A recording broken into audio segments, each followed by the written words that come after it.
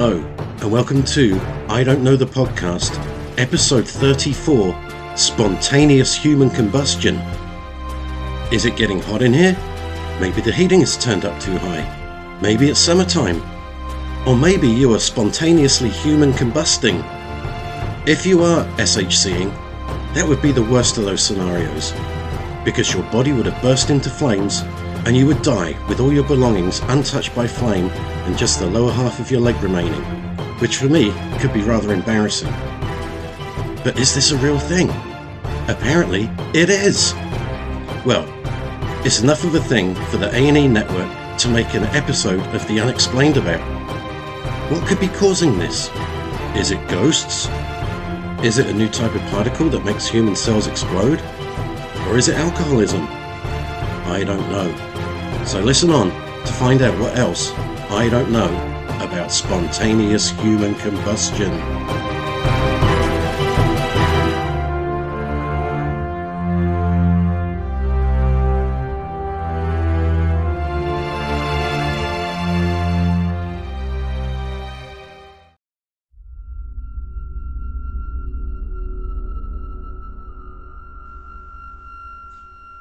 When I was a kid, I collected a monthly magazine called The Unexplained, or something like that.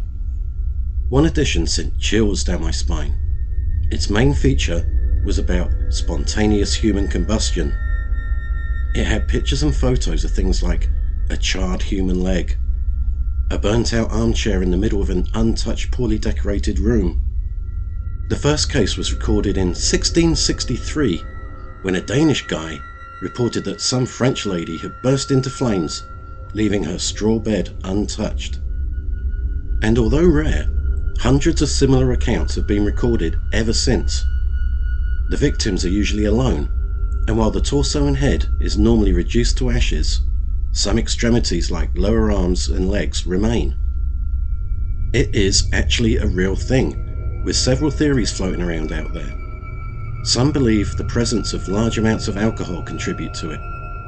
Others think a build-up of static electricity could be the cause, which is understandable given the cheap-looking tacky furniture the victims seem to be sitting in. But it's not just sad, lonely alcoholics with poor taste that have succumbed to SHC. Even rock stars have been victims, like the drummer from Spinal Tap. Now, during the Flower People period, who was your drummer? Stumpy's replacement, Peter James Bond, he also died in mysterious circumstances. We were playing a festival, jazz blues festival. Where was that? Well, blues jazz, really. Blues Jazz Festival. It was in the Isle of Lucy. The Isle of Lucy. Isle of Jazz Lucy. and Blues Festival. And it was tragic, really. He exploded on stage. Just like that. He just went up. He just was like a flash of green light, and that was it. Nothing was left. Look at his face. Well, there was. It's true. This really did happen. There was a little green globule on his drum seat. It's like a stain, really. It was more of a stain than a globule, actually. And dozens of people spontaneously combust each year. It's just not really widely reported. Right. Yeah. So I thought I need to look into this strange phenomenon. And luckily for me, The Unexplained and the A&E channel did a top-notch job of documenting this. So I didn't have to do too much work on this week.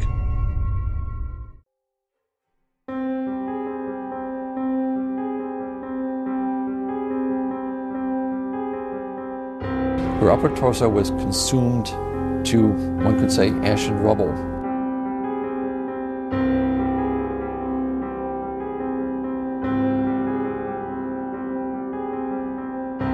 It appears in some cases there was what we would call the human Hiroshima effect.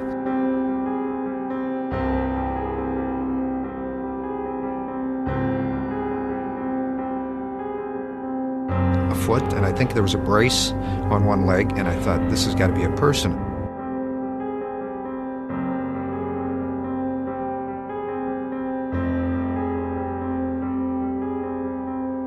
Because they know it was human combustion.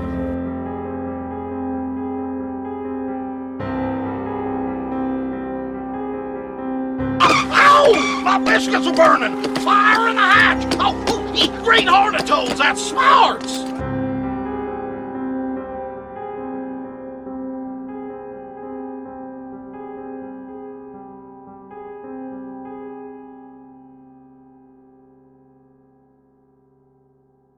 In spontaneous human combustion, the heat is intense enough to reduce bone to ashes and destroy flesh completely.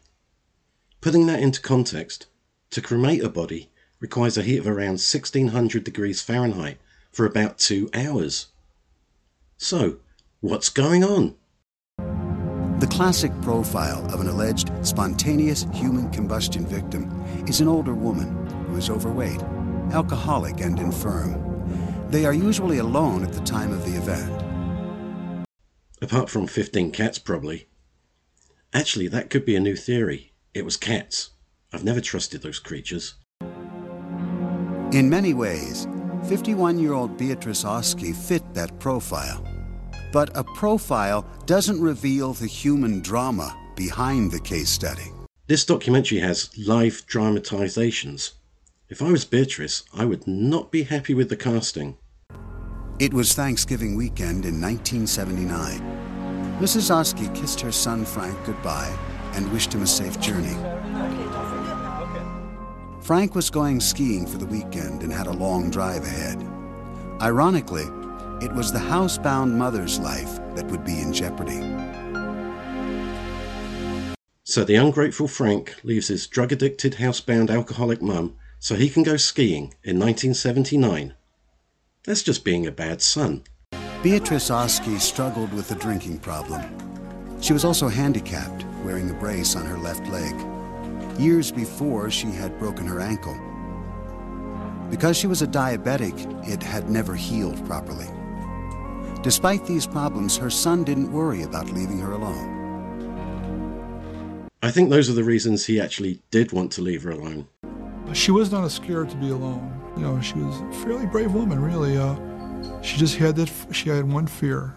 Maybe because she's off her face on booze and goofballs most of the time. The next morning, Shelley Oski, Frank's ex-wife, came to pick up some belongings from the Oski home.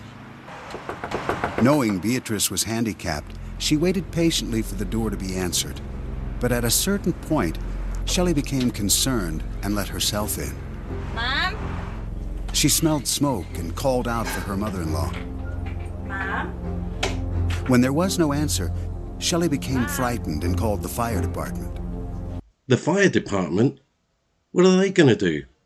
All they ever seem to do is double park their truck outside the front of Ralph's and flirt with hot mums doing their shopping. But enough of my running feud with the so-called firefighters. It was very warm in the house. Some smoke was still lingering, but not any real noticeable foul odors. Certainly not any smells that you would think would be associated with a human being, being burned. As seen in this actual photo, the paramedics were confused by what confronted them. The photo shows a charred lamp in the middle of a room. Everything else is untouched by fire. The old TV set, the surrounding carpet, the horrifically ugly sofa. It took a few minutes to actually digest the whole picture that there was a person actually sitting in the chair who had died. The Bolingbrook, Illinois Fire Department backs up every paramedic team with a fire engine. A few minutes later, Lieutenant Daryl Hafner arrived on the scene. We didn't really know what we had sitting down there on the floor, whether it was a pile of papers, a bag of garbage, and we really had to stand back and get our senses together and say, what is this? And then I noted a foot, and I think there was a brace on one leg, and I thought, this has got to be a person. Well done, Sherlock. The area from above Mrs. Oski's knees was burnt away, literally burned to the bone, yet things around her did not ignite. Not a foot away was a newspaper, unburnt, a big lighter. No other damage from fire to the room, to the area. Just completely centralized in one spot. It is a really weird scene. I'll post a pic on the Insta and the Facebook. Frank Oski knows his mother was a careless smoker, and she had been seriously burned once before. And on one occasion, I guess she fell asleep, and due to her drinking, the cigarette more or less landed on her abdomen, and it burnt a hole right in there. Not a deep one, but it did burn a hole. And she was so incoherent that she never realized that. And you left her alone to go skiing, knowing that? Fire professionals rarely see burn victims whose torsos and internal organs are so completely devastated.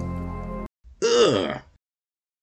So, in a regular house fire, it's the legs and arms that are burnt the most, with the majority of the torso remaining. In SHC, it's the opposite. What's going on?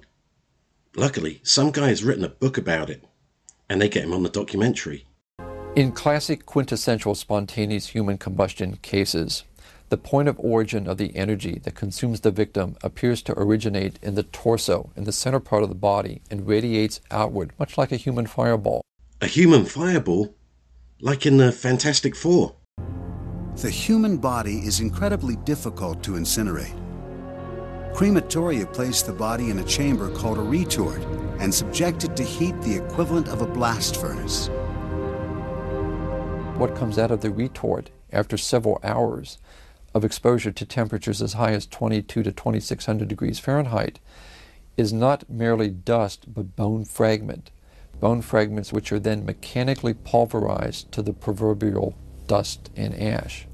That's what happens when you're cremated, and it seems there are similarities with Beatrice's remains. Her bones did disintegrate and the body disintegrated. I think she was about 170 some pounds, and we carried out about 65 pounds of what was left of her. See? But where is this intense heat coming from? Why are the combustible items nearby left untouched by flame? Well, the human body is not particularly combustible, but the fat, animal fat, is combustible. In fact, it melts, turns to a liquid, and burns as what we call an ignitable liquid. Dr. Steve Novella of the Connecticut Skeptical Society reasons that Mrs. Oskey burned like a candle.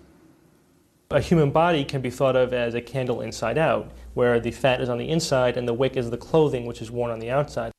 To demonstrate the candle effect, pork fat is placed in a bag made from the leg of a child's cotton blend sweatsuit. Pork fat. The heat from the burning cloth melts the fat, which oozes through the open weave. The fat is the more abundant fuel source, and the fire leaves the cloth relatively undamaged. It's true.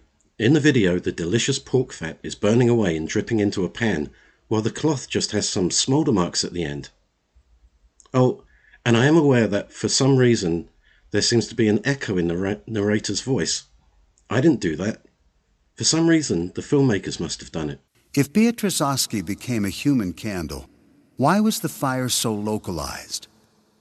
Why were the end table and ottoman the only things in her home to be damaged by fire? A burning object must give off a certain amount of radiant energy to be capable of igniting an adjacent object. This still has me completely flummoxed. I mean the not burnt stuff, not the echo. Skeptics have theorized that Mrs. Oskey's body fat burned like a candle, and that the fire extinguished because of the lack of oxygen. But we are still left with the puzzle of how this brutal fire began. Having seen all the evidence, there's nothing that explains it. The firemen, they can't explain it. No one can explain it. Well, the firefighters probably just want to get back to the firehouse so they can work out and look swole for the hot mums at the supermarket. And poor, sad Beatrice's death remains unexplained to this day. But hers isn't the only case like this. There was another one in Pennsylvania with some notable similarities. In a second-floor sitting room, Mrs. Helen Conway, a 51-year-old widow, burned so quickly that more than 30 years after her death, fire officials are still puzzled. Helen is a widow just like Beatrice. Retired Fire Chief Paul Haggerty was fire marshal of Upper Darby at the time. She was babysitting 2 grandchildren. And her daughter and son-in-law went out for the evening. They were going to pick the children up sometime Sunday. They just left their kids alone with a possibly flammable widow. That's just careless. Conway's granddaughter, Stephanie, was watching cartoons on the first floor. Mrs. Conway, an invalid, used a bell to call for help, She asked Stephanie to bring her up a book of matches. The child brought them and went back down to watch TV around 8:30 a.m. This gets even worse. She's a widow, so is likely to be combustible. She can't leave her bed, and now she's getting little kids, who's she supposed to be looking after, to get her matches? Mrs. Conway's next-door neighbor was going to church and saw a glow at the window. She ran over to the house and Stephanie answered the door. Because the heat was so intense, the neighbor could not make it to the top of the stairs, and she called the fire department. So approximately 8:50, 8:55, somewhere around there. So the firefighters have to leave Walgreens and go and investigate something again. I guess those cougars will have to wait. When the firemen got there, the fire was out. The heat was there, the doorknob was red hot, the door itself was hot, and when they opened the door, the smoke that hit them was hot. The fire's out already. Either that was really quick, or they just took their sweet time. Here was a fire scene even more macabre than the Oski case. There in the corner were the remains of Mrs. Conway, as seen in this photograph taken in her sitting room. This one is pretty horrific. Just one corner of the room is scorched. The bottom of a leather armchair is still intact, and attached to the chair is two bare human legs, completely untouched from the knee down. Her upper torso was consumed to, one could say, ashen rubble. Her left arm was burned right down to the bone so that a bracelet could be seen dangling from her wrist bones. I think she's on her toes a little bit, the way that the position of her legs. I know they were blistered, there were blisters on them, but they weren't burned. Oh, it really is horrible. I'll post a pic on Insta and Facebook groups. Paul Haggerty's years of arson investigation training taught him not to overlook this important piece of evidence. So when I broke 2 blisters on her leg, the blisters were wet. I mean, the fluid didn't come out, but they were wet. They weren't dry. Oh, God! And according to what I learned, that she was alive at the time of the fire. The fire was so intense that there was suspicion initially that perhaps foul play was involved, because it seemed that certainly accelerants must have been present to fuel this intense combustion. No accelerants were ever determined to be at the fire scene. No gasoline, no fuel oil, no kerosene, nothing that could have fueled the intense ferocity of this blaze. Those grandkids might have been fucking around with the matches. In contrast to Mrs. Conway's body, only minor damage was apparent in the room. The telephone had started to melt, though nothing else on her end table seemed to be damaged. Her pack of cigarettes remained on a low table about 3 feet away. Weird. That type of fire you would remember all your life. I mean, it's something you would never forget. The cause of death listed for Helen Conway was improper use of smoking materials. Shit, I'd hate to have that on my epitaph. There may be an explanation for the intensity of this fire. All cloth and upholstery materials are flammable. The fiber content and the openness of the weave determine that flammability. I always get flammable and inflammable confused, but I guess he means it can catch fire. In essence, the artificial clothes, the plastic clothes, the polymers, polyesters, rayons and those created from cellulosics are more flammable than, say, cotton, and certainly more than wool. In addition, 15 to 20 years ago, furniture was built with highly flammable, petroleum-based foam products. There's that echo again. A deadly combination. But there's another element to be considered here. A chair burning in the middle of a room can radiate heat in all directions, a full 360 degrees. Helen Conway's chair was in the corner of the room. The radiant energy in this instance was compressed into only 90 degrees, which would intensify the fire. This could account for the speed of the fire, but not her disembodied legs. Those legs are just creepy. We find a clue to the macabre puzzle in the corner behind Mrs. Conway's chair. Fire investigators note 2 plumes on the wall. This may indicate that during the fire, the chair collapsed back, taking the upper portion of the body with it. The lower legs were then well outside the fire's radius.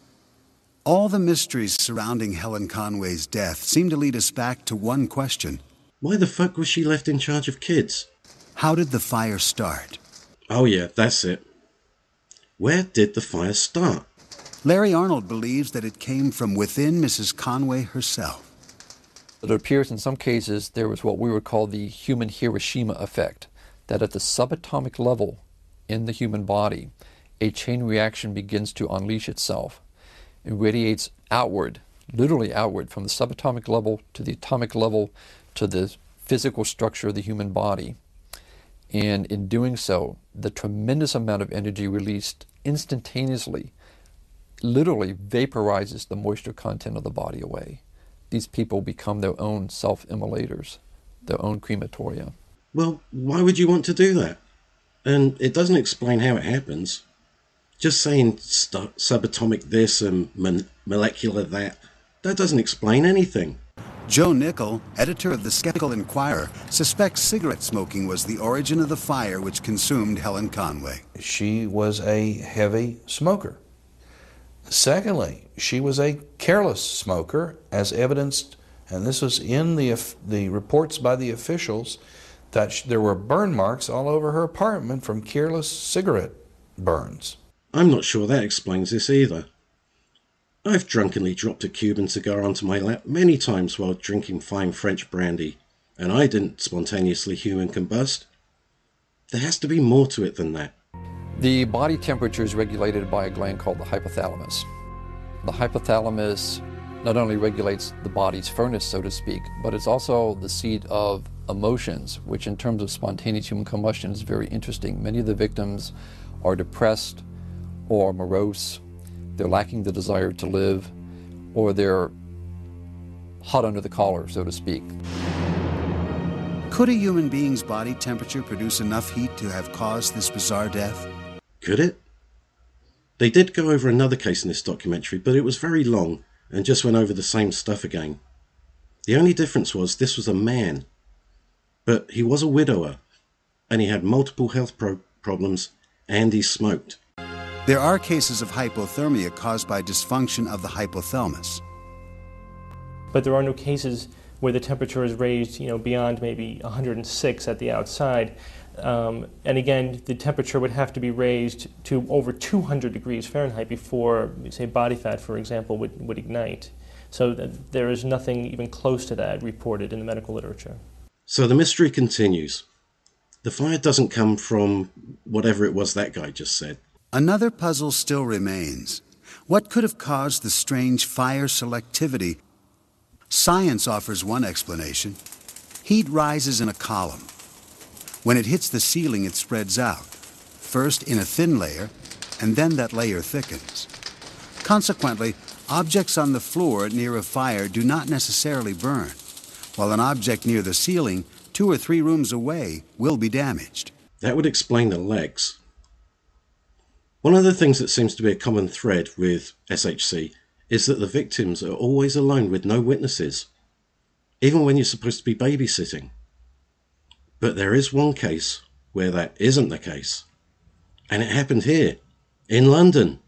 It happened on September 10th, 1982, at 82 Chalfont Road in Edmonton.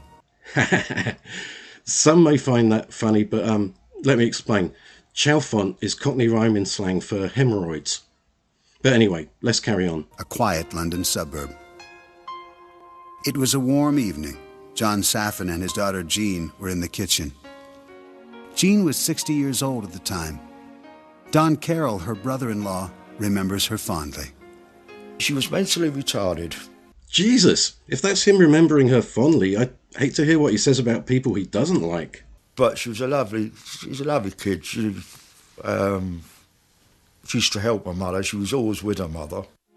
Since her mother's death, Jean was taken care of solely by her father, John Saffin. She would sit in her favorite chair most of the day. She couldn't read, but she liked to look through the newspapers. To be honest, I'd rather not be able to read the newspapers these days. As Mr. Saffin sat relaxing after dinner, he noticed a flash of light out of the corner of his eye. When he turned to see what it was, he discovered that Jean was spewing fire from her mouth. Holy shit! Mr. Saffin leapt to his feet and tried to put out the fire. Don Carroll, who was visiting at the time, heard the commotion and rushed to the kitchen. I pulled myself together and I rushed there and I got bowls of water. And I literally had to duck underneath to stop getting burnt by the flames that were coming out of her midriff and her mouth. Oh my God, this is horrible. Put it this way, if you was a child, you see fairy tale stories of a dragon breathing fire, and you see it on films when you was a kid, but it's just what I walked into. The flames were coming out of Jeannie's mouth, a good 2 feet, maybe more, and it was a roaring sound.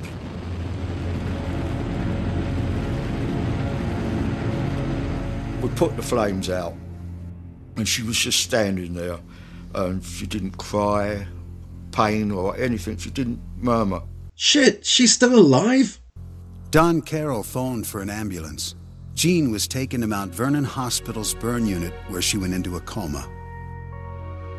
The hospital staff told the family Jean's chances of survival were slim.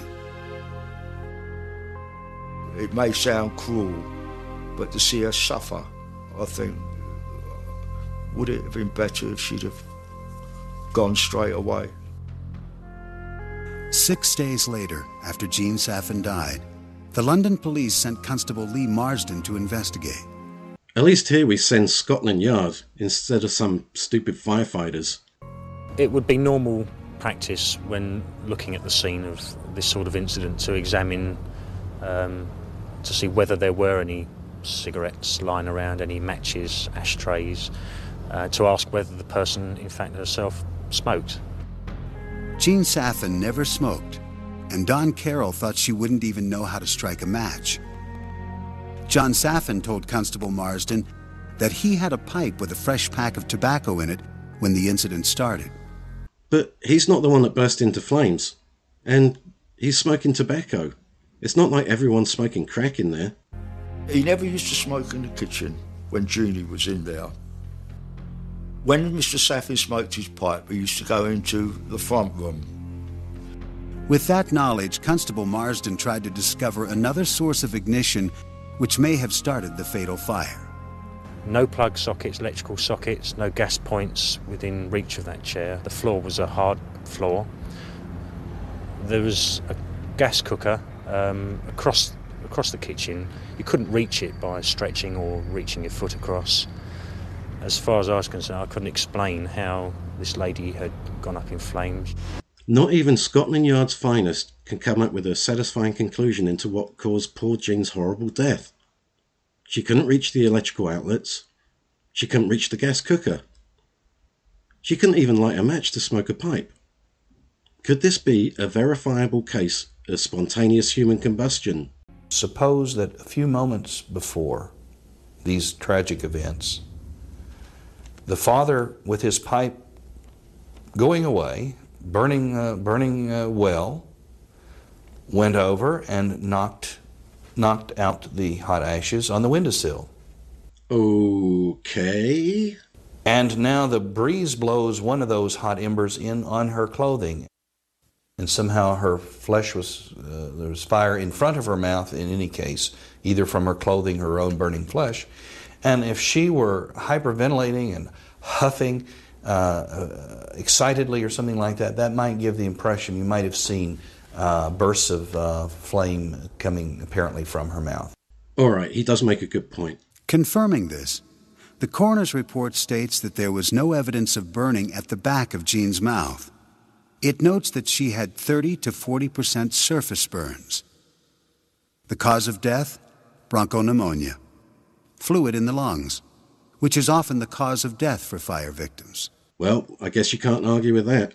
Larry Arnold believes that the wording of the coroner's report does not truly reflect the entire incident. I stand corrected. I guess you can. And we're told that she had some burn damage inside her mouth.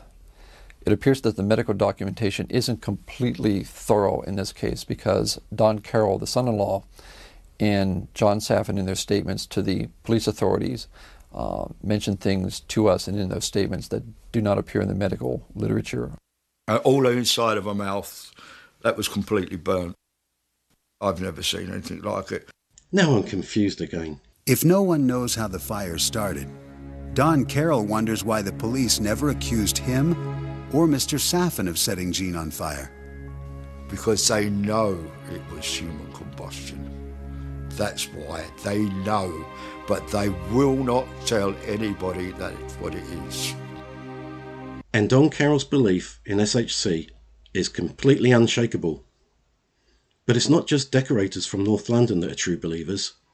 Even famous people from history are in on this. Charles Dickens, the beloved 19th century British novelist. Believe me, he was not beloved when I was studying English literature and had to read Bleak House. In 1852, he wrote the novel Bleak House. Oh no, it is Bleak House. That book was so dull. I wanted to read Oliver Twist. I mean, it has much better songs. Bleak House depicts the poverty and hopelessness of the urban poor during the Industrial Revolution. As you can imagine, it's pretty light on jokes. At the time, public drunkenness was a problem, and temperance advocates wrote about terrifying cases of drunkards dying of spontaneous human combustion. I used to have a friend who would set light to his farts when he was drunk. Dickens was so taken by this topic, and he thought it was a scientific fact. And so he chose in his great novel Bleak House to kill off the evil, sinister Mr. Crooks with the specter of spontaneous human combustion. I don't remember that bit. Maybe it's not such a bad book after all. It caused quite a stir. Dickens was immediately confronted by his friend, the scientist, George Lewis. Lewis thought that spontaneous human combustion was an impossibility. What Lewis was concerned about in the account of spontaneous combustion is that when such a powerful figure argues that something like spontaneous human combustion is possible, it will be believed by thousands and thousands. Poppycock! I can't get round Dickens' theory that people get so drunk they burst into flames.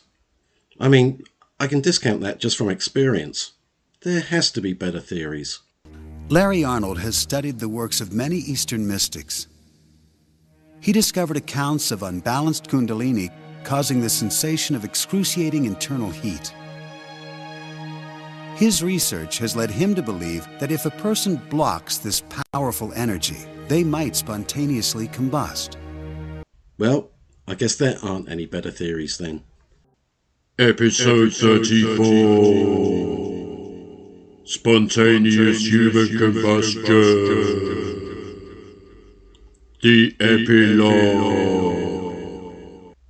So, what have we learnt this week? We learnt that the temperatures involved are really high. The fire was so intense that there was suspicion initially that perhaps foul play was involved because it seemed that certainly accelerants must have been present to fuel this intense combustion. We learnt that it might not be a mystery after all, but rather the result of drunk smoking.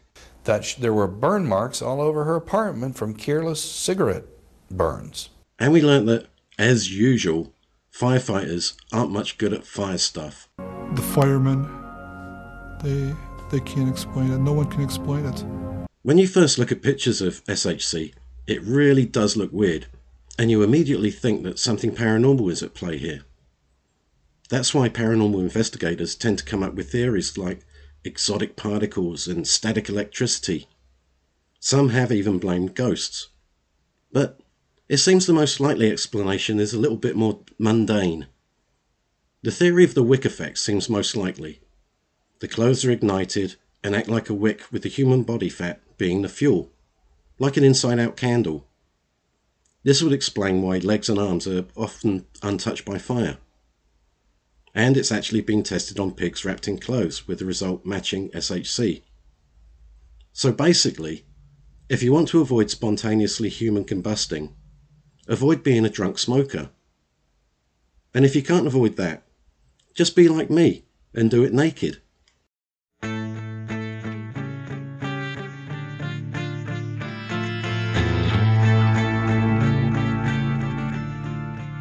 If you enjoy this podcast, then share it with your friends and let me know.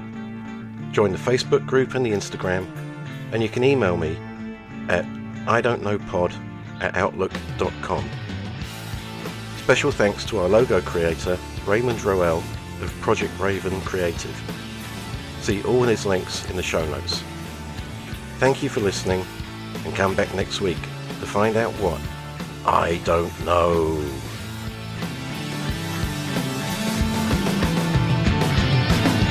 Good morning, Mr. Jones. We've been waiting for you. Won't you come on in? We'd like to talk to you about your progress and see how things have been. We've had complaints about the noise and the things that you do. Me and the boys have designed to do treatment for you. You'll feel some pressure, which is our